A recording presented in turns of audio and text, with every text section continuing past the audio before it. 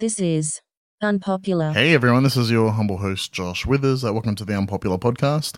If you're listening through your regular podcast app and you want to find other episodes, go to unpopular.show. And before this week's episode with James Cridland, who's got a really cool title I'll introduce you to in a second, I just want to let you know about what's actually happening on Unpopular.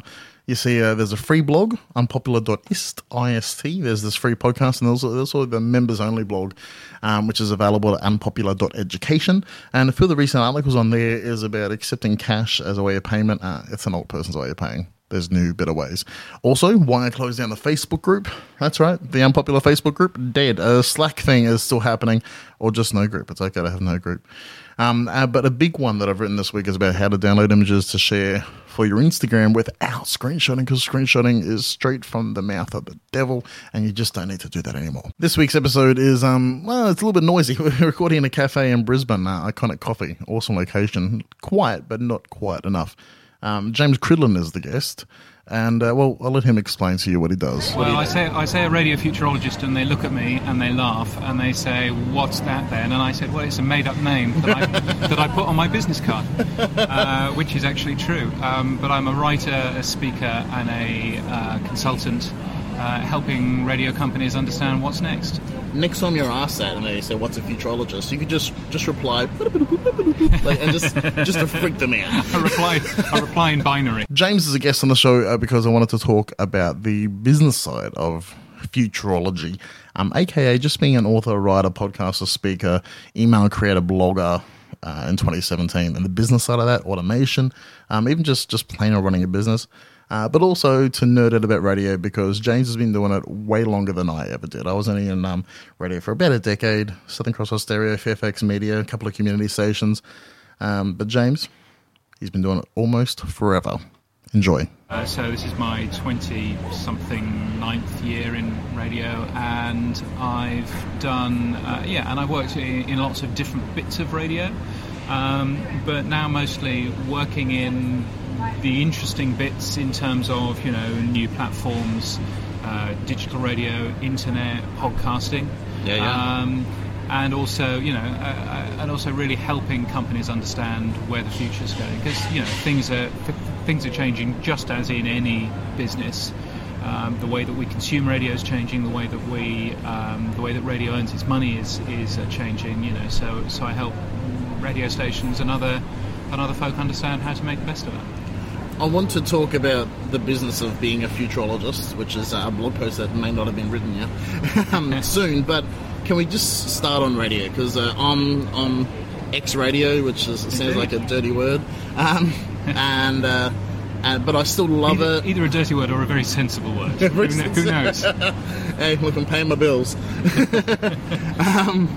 I came across you through your email newsletter, which I'm going to get to, but I appreciate your passion for things radio, and also, would you agree that the word radio is it diminishing, or is it expanding to kind of gather up podcasts and digital and online and streaming and streaming? Like is radio becoming more of a collective term? Yeah, I think we've got a real problem in the English language, and the radio means 3 different things. It means a device that picks up radio waves, that's another one, and also radio means a style of programming, a style of audio, and I tend to now talk about radio as being a shared experience with a human connection, and podcasting is radio. It's just not live, and actually, dirty secret, but most of the radio that you hear, quite a lot of it, isn't live either. So I think that when you look at what radio is these days, it's a much broader church than it was in the past. It's everything from podcasting to internet radio, to even more fancy things such as NPR One, which is an app that you can get here, but it's mainly for the US. That is kind of like talkback radio, but it only plays you stories and stuff that you're going to be interested in. So I train Spotify-ish for podcasts. Yeah, so it's kind of Spotify-ish, but for radio. Spotify-ish, but for Radio National. So if you imagine, Radio National without any of the boring stuff on there, without any of the things that Australians laughingly call sport. As you can tell, I'm a Brit, so I'm allowed to say that vaguely. Then new technology will actually help you achieve that. So so there's lots of really interesting things. And by the way, old-fashioned radio, FM, AM radio, is still tremendously popular. Over 90% of people tune into it every single week here in Australia. It's a wonderful business to be in. I read an article recently saying that my biggest the biggest thing in my mind is that podcasting is growing and growing and growing, and I've been podcasting in various ways for many years, and there's at least 3 or 4 but 3 or 4 old podcasts with my name on it that had measured success, but today in 2017 podcasting is growing phenomenally. I'm sure you saw there was a report this week or last week that was it 14 or 24% growth? Anyway, a large amount of growth. Yeah. And that the average listener of podcasts is listening to up to 6 different shows, which the average listener of radio, and this isn't a stat, I'm just thinking, but they're listening to 2 shows, tunes into about 2.5 stations. Yeah. And so podcasting is this. I feel like it's this burgeoning beast that is. It started as this real amateur hour where kids with mics are just making things, and now there's companies like Southern Cross Stereo with Podcast One in Australia and NPR One in America, which is not a corporation, but there's still a corporate element to it. There's ads playing, and Radiotopia and PRX and all this kind of stuff. Gimlet no, indeed, and I think podcasting is definitely growing. The rude can say that 24% of nothing is still nothing, but actually, the amount of consumption of podcasting in Australia is growing. A word of warning: in America, where podcasting is the strongest, 45% of people still don't know what a podcast is. So there is a real education issue there, and there's a real issue of, once you know what a podcast is, how do you find good ones? And that's one of the things that you can see a lot of podcast apps trying to fix for this year, because that's really hard. But podcasting is doing tremendously, and particularly in the US, where there's a lot of money being poured into podcasting. Big money. And I think it's great for radio as a whole, because it actually means that young audiences are listening to speech radio, which to a degree they never used to. I'm 35. People of my generation are probably only just getting to talk radio via podcast, because we wouldn't dare listen to Alan Jones. You wouldn't have tuned into 4BC, you wouldn't have tuned into 2GB or any of that. No, exactly. And I think that is really interesting and really exciting, that lots of younger people are discovering speech radio, which is kind of an accident, because the only reason why podcasting is speech is that you can't get the music rights. But it's a lovely accident, because it actually means that people are discovering talk radio. In America, talk radio itself has had the best year ever since many years. Partly due to the fact that people understand what podcasting is, and so therefore what talk radio stations are, and also partly due to their wonderful, brilliant president. I'm going to the US in May, so I won't hear a bad word said against President Trump. He's a lovely, lovely man, if anybody from the TSA is listening. All hail Trump. This is a thought I just had, because you're talking about podcasting and these different generations listening to podcasts and talk radio. Do you think the word podcast has got a problem? Like the fact that it's this derivative of iPod broadcast? Yeah, it's a rubbish name. Yeah, because my kids, I don't have any kids, but when we do, they won't know what an iPod is. Yeah. Like it used to be on their iPhone, there was an iPod icon. That doesn't exist anymore. It's music. And I know you can still buy an iPod in an Apple store, but you're not. You're not buying an iPod in an Apple store. Yes. No, podcast is a rubbish name, but it's here to stay. Everybody understands what it is. I don't think anybody's going to change it. I mean, one of the big podcasts in the US tried to change it to Netcast. Was that Corolla? No. That was Leo Laporte. Oh, yeah. And he desperately was trying to change it, and netcasts all the time, and it just got nowhere. And and that has, it's interesting because from a marketing point of view, that means that still people are a bit confused as to whether or not you need an iPod to listen to a podcast. Yeah, absolutely. But I think once we get over that, I'm sure that we will. There are lots of these weird portmanteau words that exist in the English language that we've grown very used to. A petticoat. Nobody thinks of that as being a little coat. that's what it is. So I think it's a marketing issue, but I don't think anybody's going to sit and rebrand it. So this podcast is aimed at people that are either have left their job and they've started a small business, or they're hoping to leave their job and they're starting a small business, and they're building niche, small, like a sustainable and still impactful and influential, but they're not trying to win everyone. So they're not trying to be the Coca-Cola or the Microsoft or Apple. They're trying to be the little guy. And still be sustainable in that market. How do you see those kind of people, like me as a marriage celebrant, or the local small business? How do you see them fitting into this new world of podcasting and also traditional broadcast radio?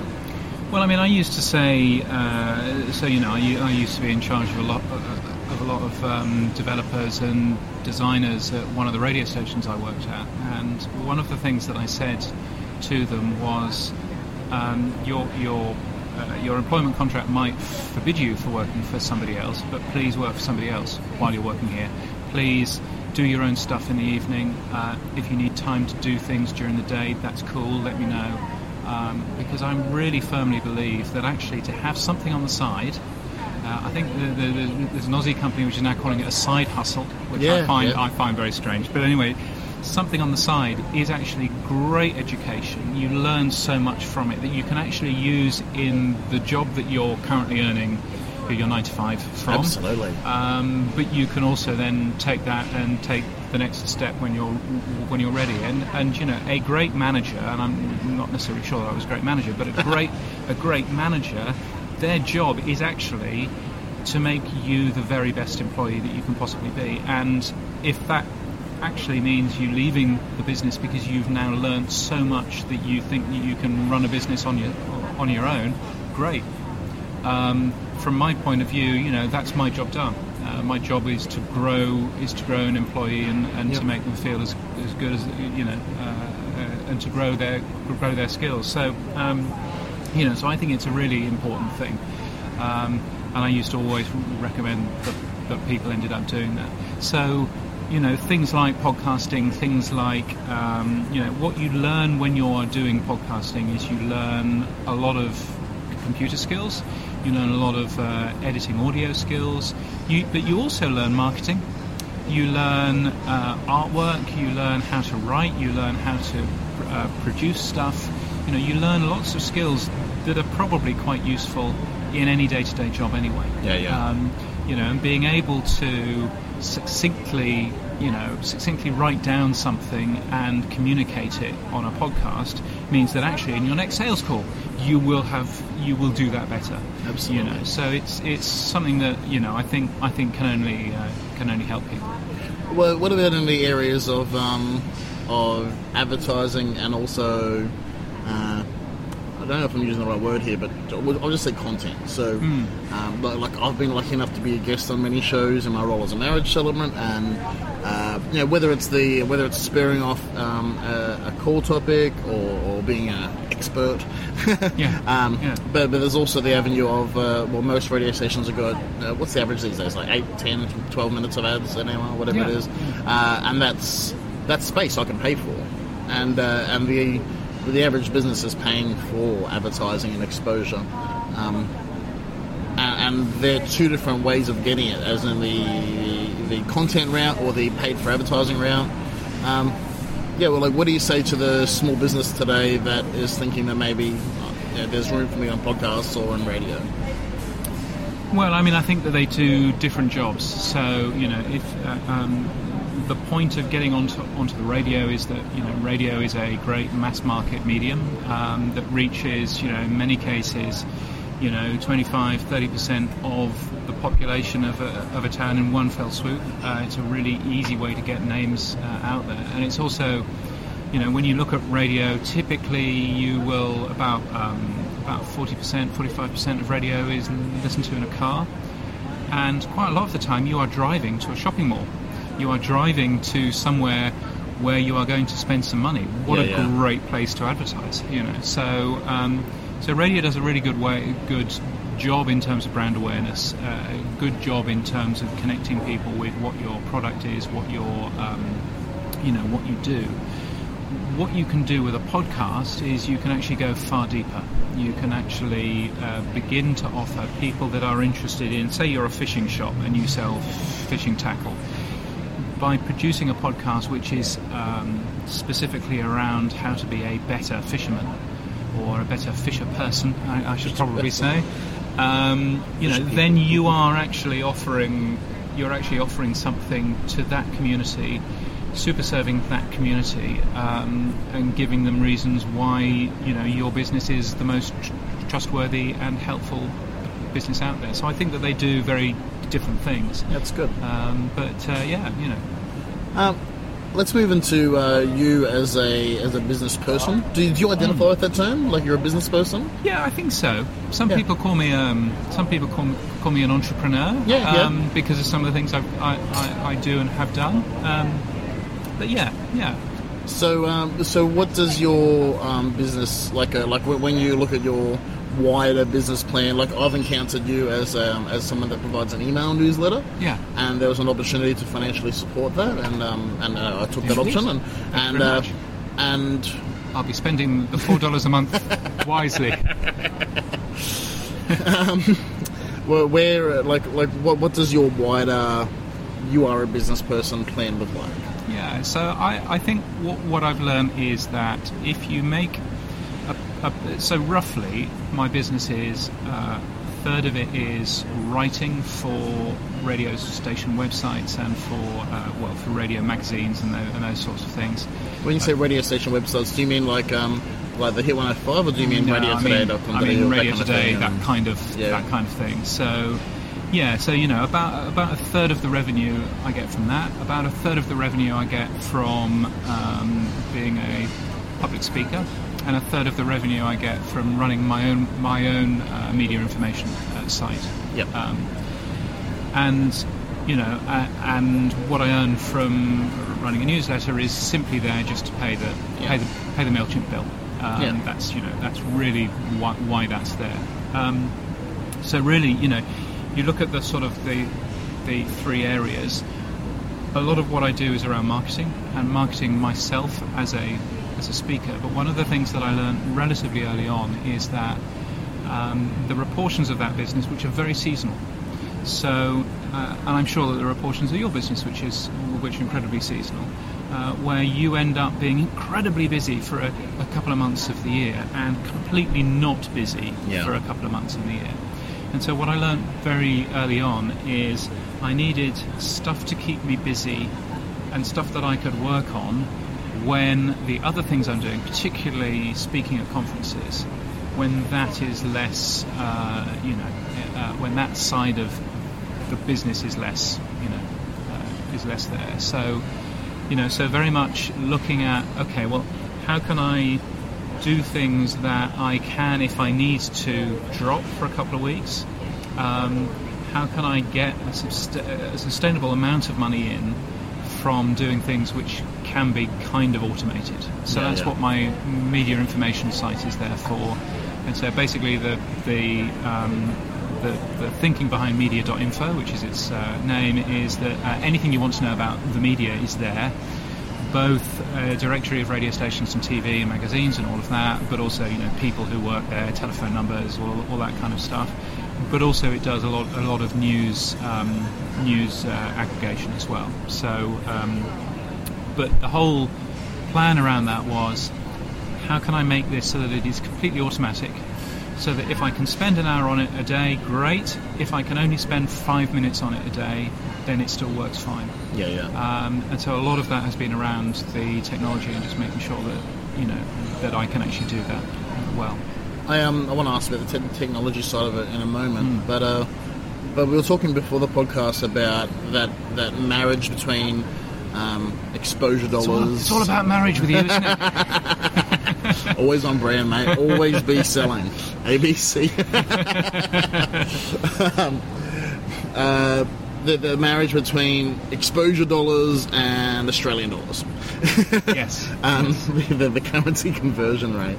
I feel that you straddle that a lot more than the average punter. So do you? I know. Do you have do you have an algorithm in your head? Do you have just how do you face that? Because I'm not paying you for this podcast. No.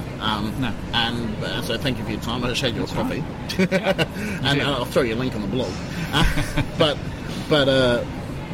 But yeah, how do you kind of and I think do that? I think that is for a freelancer, which I would also kind of put myself into. I think that's always the difficulty: is how much stuff do you want to do for free, and how much stuff do you want to do only if you get paid for it? Yeah. And so what I've done with the stuff that I do for free is I try and get the very best value out of it. Yeah. And it's something that I talk about an awful lot at radio stations. Is you make a great amount of content, you broadcast it once, you delete it. What a waste of time! Yeah, absolutely. Why aren't you doing more with that content? And exactly the same from the kind of things that I do. So, for example, I will write a weekly column for. I started writing it for a website in the US called All Access. Yep. Because I saw that as being really good name awareness, really good a way of getting my name out and what it is that I can help with. And then I suddenly thought, hang on a minute, All Access is really only a website for the US radio market. And it's now carried in Radio Today, in Radio Info. They'll kill me. In Radio Info. Always on brand, except for sometimes. In Asia Radio Today. I broadcast it on a radio station in the UK called In Radio. There's a radio station in the UK called In Radio. Yeah, and it's for people who are in radio. That's amazing. Are we talking broadcast? Yeah. Really? Yeah. That's amazing. So it's a 24-hour radio station which is there for people who work in radio. Wow, that is major inside baseball. I know, there's a thing. That's properly niche and properly unpopular.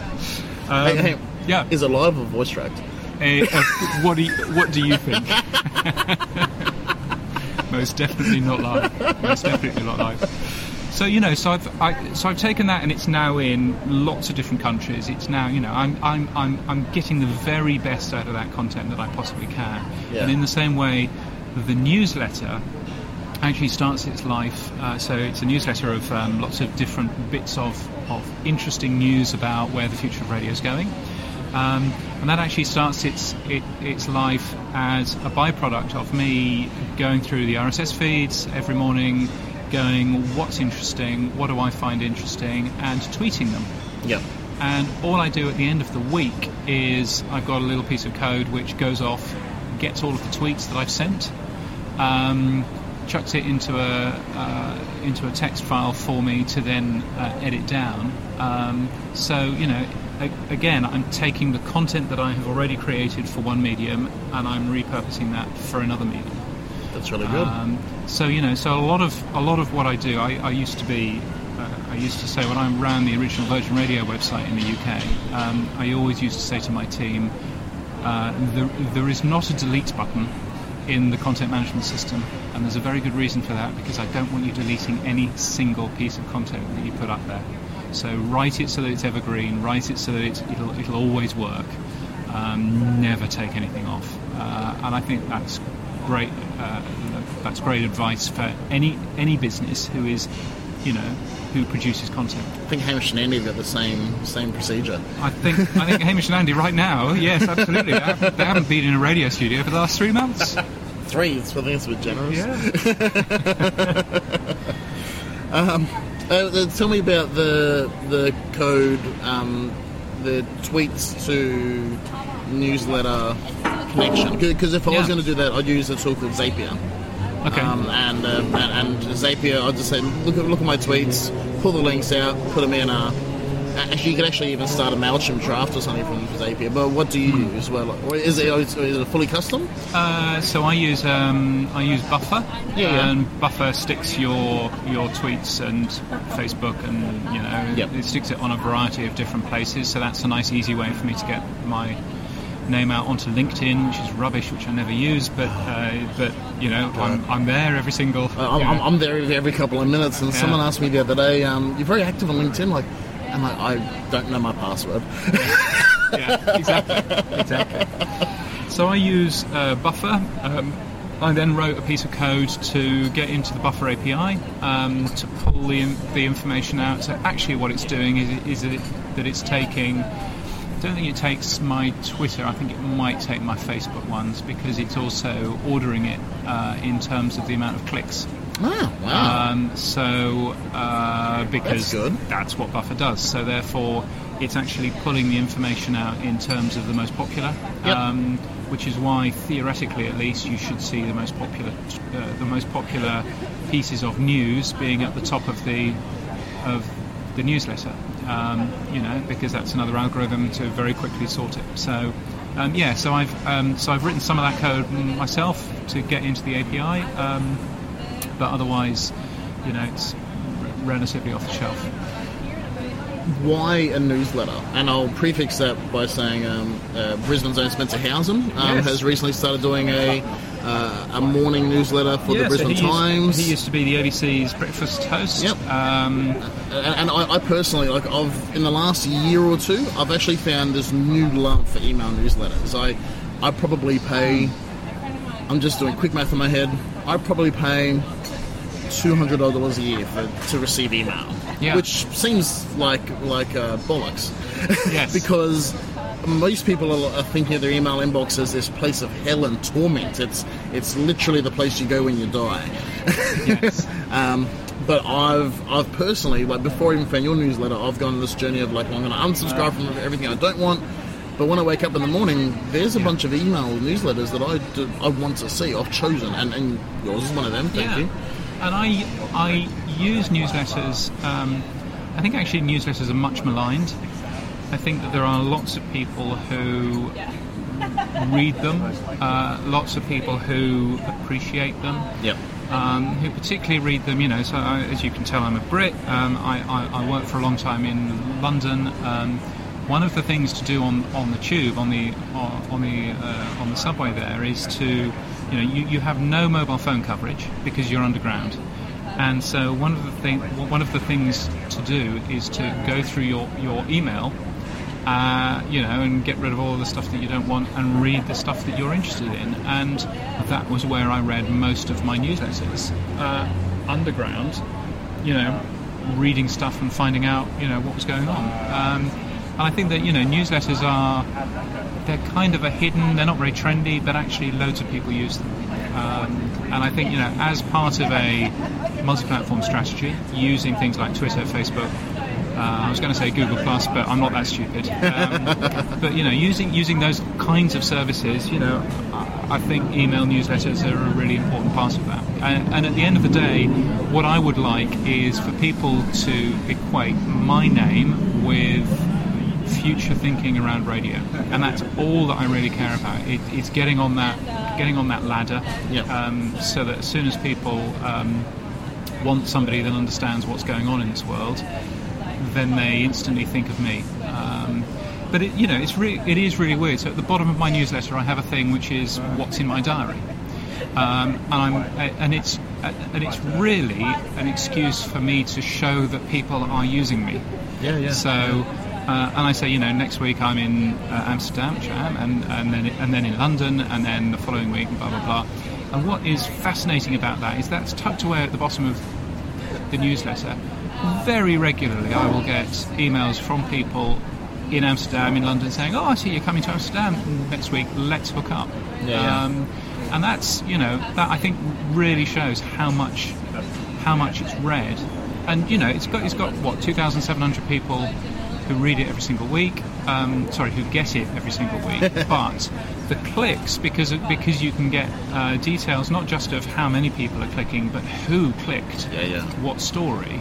The clicks are coming from incredibly high-powered, senior people within radio, and it's great to be able to show that. It's great to be able to understand that you are actually reaching some very important people doing that. There's I feel everyone's got their own ways of interacting with email, but I get a few link emails. Like, you're the only radio one I get. I get a few other techie ones. I'm a nerd, so I get techie nerdy ones. And what I'll do is I'll open the email and I do read it, but then as I see a link, I'll hold the old control click and just open up 30 new browser tabs. And then through the rest of the day, slowly, I'm a tab changer. Like, I'll start a process in one tab, and then while that's saving, I'll open another tab and quickly read that article. And so it's a good resource. It's enjoyable. I like. I especially like that you kind of.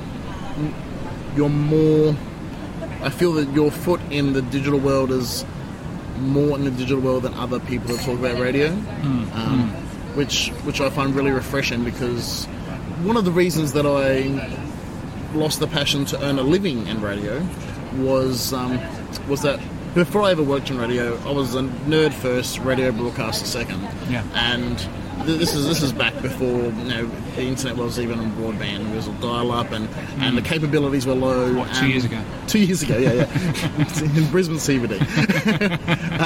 and I always appreciated just the possibilities of like, what can we do with this digital thing, and it's never been about the Twitter's the end all be all, but it's about Twitter's cool, but then there's other thing that's cool, and that was cool, but it failed, and just I really enjoy that. And I was always the black duck at whether it was a meeting with management or a meeting with producers or whatever it was. I was always this black duck that said, hey, what if we made a video about that, or what if we and I'm not gloating, I found it hard to operate in an environment that was like, no, everything is pumping down the AM tube or the FM tube, digital's like really secondary, and I found that frustrating, and so I like that that you spend a little bit more time in that divide. Divide's not the right word though, is it? Yeah. A little bit more time in that side of the world. And I think that's fair, and I think also you need to balance that that with what a commercial radio company is there for. Absolutely. I found it really interesting. I worked for two very different companies.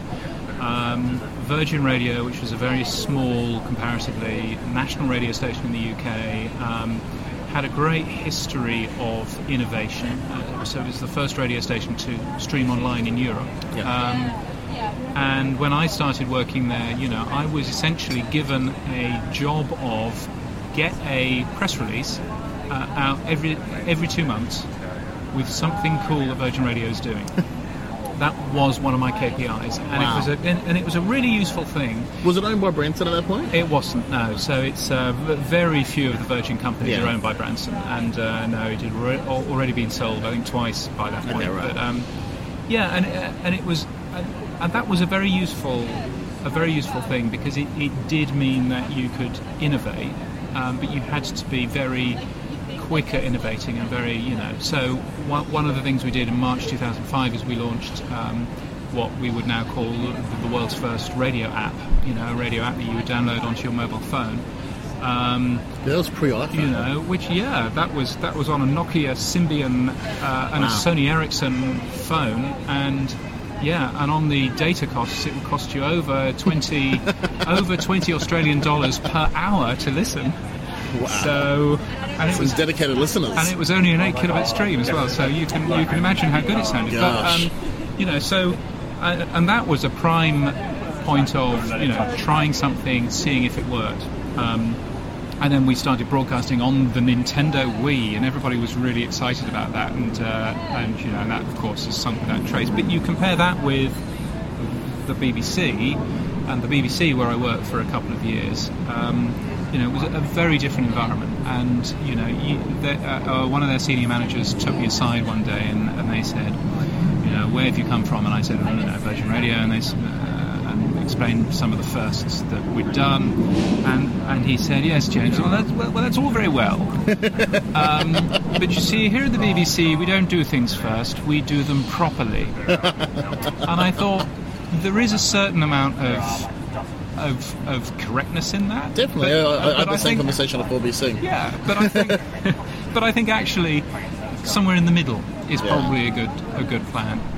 Invest in new things, innovate in new things, but don't invest too much. Yeah. Fail fast and fail often. I was literally told once at 4BC at Fairfax Radio, we don't go live with something until the ABC has. Oh my god! Wow. And so their local programming survived off the back of that. That would explain a lot. But there is, I mean, a wider point. There is an awful lot of copying. Yeah. There is an awful lot of looking what other people do and copying, and to a degree, that's a very good thing. To another degree, actually, at the end of the day, people will come to you if you are doing interesting things, or people will. In this particular world, Virgin Radio had, I think, a 3% share. So only 3. If you're not in the radio business, only 3 hours out of 100 in the UK was spent listening to Virgin Radio. So it was tiny. Yeah. So as a result, it was almost never on any advertising agency's list. Yeah. And so what my job and the job of others at the station was to remind advertising agencies that we existed. That was genuinely the point of doing some of this stuff. And I think, at the end of the day, when it comes down to whatever business you're in, it's reminding people that you exist, reminding people what you stand for. And if everybody knows of Virgin Radio, or used to know of Virgin Radio when it still existed in its current form, as a radio brand that was really good at innovating, really good at trying new things, and I think that's a great thing to be. This week, I actually shut down the Facebook group for the Unpopular everything, and the reason for was it too unpopular? It was, and it just came from a point that look, it wasn't active. There was members in it. I would automatically post new articles there, but it wasn't active. I wasn't active in it, and I realised that having something that's not amazing in my artillery was more of a liability than an asset. Yeah. Just because I've got a Facebook group doesn't mean I'm great. Having a great Facebook is great, and so I killed it. And would you like when you look at radio stations? I've often thought sometimes it'd be great. You don't have to have a website, Facebook, podcast. You could just be an amazing FM station. I think so I think that there are two things there. I think firstly, if you are going to do something, again from the BBC's point of view, do it properly. Yeah. And if you're, I follow a few people on Facebook whose idea of using Facebook, I've just said this about LinkedIn, but it is different, I promise. Their idea about using Facebook is to just automatically repost something that they've posted somewhere else, and they don't go in and engage with that content. Yep. And I think that's a great example of doing something properly, and that actually to run a decent Facebook community, it's got to be a community, not just a broadcast platform. You almost have to have an EP or an executive producer, or like a person. Yeah, I mean, in many stations now, and in many companies now, there are people whose job is to do social media. I mean, you only need to have a look, for example, last week at what was going on at Cooper's, the beer company. Yeah. Where, Cooper's did some interesting, interesting choices in terms of supporting certain groups and to do with same-sex marriage and all of that kind of stuff. And social media was probably the reason why they completely backtracked on that, because actually there were enough people who got upset about that, and they needed, and by the way they had, a good social media person to actually engage with people and to let the rest of the business know that they had made a big mistake, and and so you really do need, if you're a company of a certain size, you really do need a decent social media strategy. And quite apart from anything else, just go onto Google Maps, look at what people have reviewed your business, because some of that might be quite horrifying. It's such a change from I remember when I first started at RG Capital, that the youngest guy in the building, who at some point was me, you do the digital stuff, you just look after the website and so many radio station websites. So I forget which CFM it was, but one of the CFMs was an iWeb website. If you know what iWeb is, that was a Apple. It was an Apple app that generated websites. And, there was nothing to behold. There are lots. Well, I mean, there are lots of websites out there that are run by businesses, by the chief executive's son. And to a degree, that's fine if you don't. You can do something which is simple, straightforward, does the job. I find it interesting, for example, if you look at some of the again, to talk radio, some of the radio station websites here are trying to be sort of gossip sites and news sites, have lots of information, lots of, you'll never guess what Kim Kardashian did now, and amazing what happened on My Kitchen Rules yesterday, and all this kind of stuff. Whereas there are other radio station websites which are just simply there to tell you about the radio station, to give pictures of the presenters, because everybody wants to know what people look like, and to let you listen. And there is an argument, and there's a radio station in the UK, Absolute Radio, which has done exactly that, of just getting rid of all of this additional crap. Focus on what you do, which is you run a great radio station, and your main KPI, your main target is to get more people listening. And however you do that is the important stuff. And I think that there are lots of both radio stations but also other companies who lose focus and who think of themselves as being another courier mail online, heaven forfend, whereas actually that's not what people want. People are genuinely visiting websites to find out more about that particular company, not really be entertained by a copy and paste of what Kim Kardashian has done again. Funny story in that respect. I was recently in the middle of nowhere, because that's where I spend way too much of my time, and I remember thinking about the landscape. I don't think there'll be a commercial broadcaster anywhere near here. I'm driving for hours.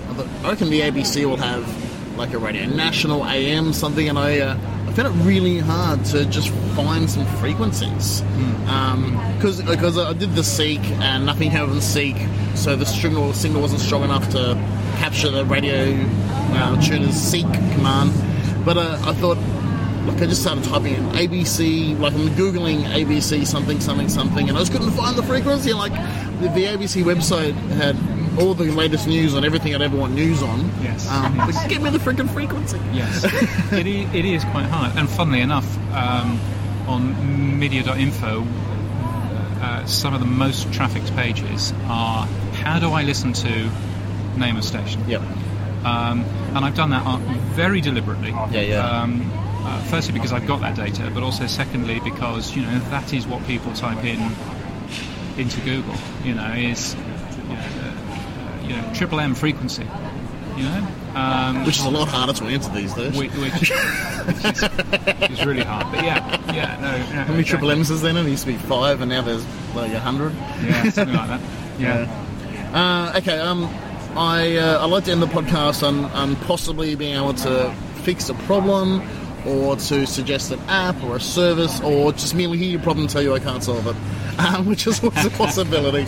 And so this could be a very long or a very short section. But is there an unpopular problem I can solve? Do you know, there is something which I find really interesting, and I think I've got a solution. Okay. But I'd like to run that solution past you. This is great. I could just say nothing in it with it. So when you are doing a lot of freelance work, there's a lot of of nice communication that you do with your client, of things like, I've come up with this brilliant idea, I'd love to talk to you about it, blah, blah, blah. I was thinking about what you said the other week, and I've thought of this, and all of that really nice, positive conversation. But there's also the negative conversation as well of, do you think you might pay the bill at some point? Or the boring stuff of trying to organise meetings and, trying to get space into people's diaries, particularly when time zones are involved, as well, which is, of course, a thing all across Australia. What do you have any sort of my sort of thinking on that is I really don't want my name to be associated with, do you think you're going to pay the bill? Yeah.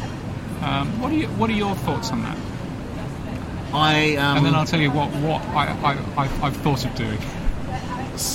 I have a fake accounts girl. This is exactly what I was going to say. And gender isn't. It could be a fake accounts person. Yeah. And she chases up accounts. All of the emails. I use Xero, XERO for my accounting and my bookkeeping. And I know many people would use Xero purely for the kind of profit and loss. Baz. I use it for the customer facing and business accounts facing. So when clients get an invoice, they get it from Xero, and they pay it into Xero, all that kind of thing, and it reconciles my bank account. So it's an all-in-one. I use all of it. Some people use half of it. So my invoices come from my fake accounts person, and because same thing. Not to take away from YouTube, but my job is very happy, very personal. Yes. And the truth is that sometimes people do have, like just this week, someone like the credit card failed, and there was a thing because people we're living in the real world. Weddings are expensive, I understand. Real life things happen, and so 99% of the time when there's an accounts issue, it isn't that they are evil and have a blackened heart and they want to kill you. It's just life. Yeah, it's just that 1%. And so I was saying I didn't want my name attached to that conversation, and so I have a fake accounts girl. I'm glad that you feel the same way. Yeah. I think my accounts person might be called Robin.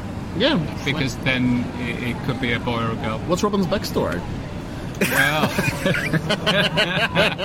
there's the thing. My fake accounts girl is she used to be a stripper. But I got her out of that. So enough of that, darling. Yeah. Enough of that. Stay with me and send invoices to people instead. No, but that is really interesting because I am a firm believer in, it's the little things that matter in terms of marketing, and I have found it being very weird having a nice, bright, happy conversation with a client, and then I once sent a client that hadn't paid a bill for quite some time. I once sent him an email from my cat. Which was great fun, and it was basically, you don't know me, but I'm James's cat, and I'm really hungry at the moment. You see, James was telling me that you haven't paid the bill, and he's a bit worried whether or not he'll be able to pay for my food, and this is the type of food that I like, and blah blah blah. Was there any cat puns? Could you please pay your invoice meow? Oh, very good. And that seemed to have the right kind of effects, but it is something that I kind of struggle with. So I use my cats not for accounting, because it was probably a little bit too fun for accounting. But when I have automated emails, so a good example is you fill out my inquiry form, and I'll personally reply to you. But I also start a series of, the automation section in the MailChimp? Yes. So you can set up an automation. So when they sign up, in 3 days, send this email. Yeah. In 1 week, send this email, that kind of thing. Yeah. Those emails come from my cats. Because I thought it would be confusing. I imagined a scenario. So just say you fill out my inquiry form, and I reply to you in 3 days. And that just happens to be the same hour that the automated one comes out. And I thought that'd be weird. It's one here, so hey James, Josh here, etc., etc. Yeah. And then a minute later, there's this, hey James, can I tell you about a great offer from a? I just thought that'd be a weird conversation. So those emails, and also when I go on holidays and if I go on leave and there's an autoresponder, I don't have an autoresponder normally, but if I'm going to be away for more than 36, 48 hours, I'll put an autoresponder on, and they're from my cats. And the story is that I've left the office in the cat's hands, and Stevie and Aggie, they don't really know what to do, so I'll just leave this until Josh gets back. I used to have the last time I set an autoresponder was I think 2006, something like that. And at the time it just said if you have sent, in fact, a couple of really clever things that I spotted from other people. Firstly, it said, I'm on holiday now for the next 4 weeks. If you've sent me any emails, it will be deleted and I will not read it. So please send it back. And I didn't. I still read them. Yeah. But actually, it was really helpful because it meant that people would think and would then send me that email when I was back. Yeah. So that was a really good tip that I learned. And the other tip that I learned was one of my bosses had a rule on Outlook, which is if he was copied into an email, he would reply automatically and say, "Thanks for copying me into that email. Just to let you know, I sort copied email into a different inbox. Sometimes I have a chance to read it, sometimes I don't. So if it was really important and you want to make sure that I've got it, please could you just forward it directly to me?" And that was a really good way of what he was basically saying is stop copying me into so many damn emails. But it was a really nice, polite way of doing that. Oh, and there's one more, Kevin Rose, who's entrepreneur, Silicon Valley guy. He had in his email signature it says sent from my iPhone, regardless of what he's using. Regardless of if he's on his desktop, if he's on his Mac, it still says sent from his iPhone, because that gives him license to send really short email responses. That's great. Of something saying, it's okay, cheeky, thanks. I like it. And it's it's brilliant. And I think that there are lots of these. There are lots of these tricks. There's lots of this sort of social engineering in the same way that you have an accounts girl. I'm going to have an accounts person now, and he or she is going to be called Robin Banks. I think that's what it's going to be. Apologies to Robin Banks if you're listening. I know that you're a very good radio presenter somewhere in Marne. So it's those sort of little social engineering which I think actually can achieve quite a lot without being rude of saying stop copying me into every damn email that you send. That was just the most corporate thing that could exist is the old I'm going to copy everyone in, particularly in radio stations, and it's one person to another about a decision on air. So you're going to copy the program director, the APD, the GPD. I think that the way of getting rich very, very quickly is to become an email consultant. And actually train companies on how to use email, because nobody has ever had any email training. And I'm absolutely convinced that if you went in and you cut email down, I mean, at the BBC I was getting 250 pieces of email a day. And it just makes your day just checking email. It's ridiculous. So I think there's an awful lot that you can do with that. Inbox by Google is also a very good tool for getting rid of a lot of the stuff that you can leave. It's something I would recommend people have a play with. I was part of the two-man team that transferred all of the DMG regional radio email accounts into the brand new Southern Cross Media. Was it? Yeah, I think it was Southern Cross Media when RG Capital and DMG Radio merged or bought each other. In this podcast, you are currently listening to email server reconfiguration. Go on. And part of that, because we hadn't experienced it on the RG Capital side of things, because email was still fresh. This is 2003, 4, and so as part of bringing them all in, we thought this will be helpful. Email groups, so all Dubbo, all Port Macquarie. Just in case, on the off chance that an email mistake, needs, wasn't it? Oh man, it took a couple of months because those start from a different culture. They use it a lot more. When everyone saw them using it a lot more, there was more requests for more groups. And all of a sudden, there was more groups than there was users. All program directors, Southern District, all program directors with grey hair. Yes. Just groups everywhere. All program directors with a job tomorrow. I know exactly. I'm absolutely convinced that there is a really rich scene there of and the amount of savings that you could make a company. I'm sure of it just by turning around and telling people how to use email, or rather how not to use email.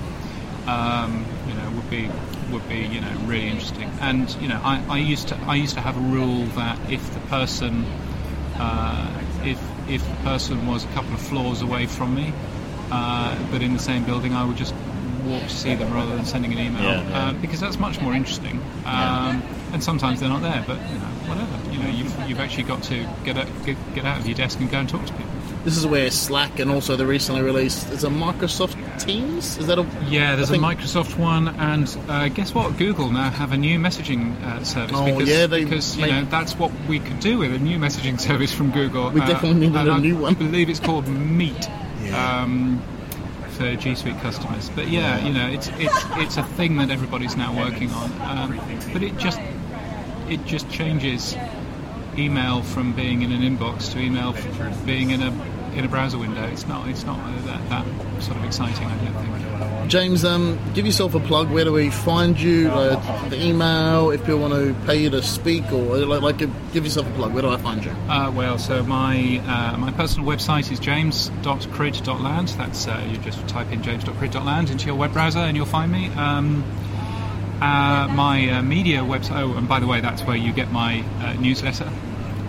For somebody that tries to sell himself, this is a particularly bad selling job, but there we are. And if you're interested in the media in general, if all of this talk about radio has piqued your interest, then media.info is the place to be. You'll find lots of information about Australian media, UK media, Irish media, and other countries to come on media.info, where you can sign up to a automated daily email with media news and jobs and all that kind of stuff. Thanks for joining me on the podcast. Thank you very much. If you'd like to hear more episodes of this podcast, head to unpopular.show. That's right, no www, no .com, none of that stuff. It's a new age of new cool domain names. Unpopular.show. If you want to read my free blog, unpopular.ist, as in the unpopularist, unpopular.ist, and also there's the paid members blog, which has got tutorials and that kind of thing. And if you've got ideas for other people for me to interview on this podcast, for things for me to write about on the free blog, or for tutorials, videos, how-tos, articles for me to write for the paid blog, please shoot me an email, josh@joshwithers.com.au. Have an amazing day.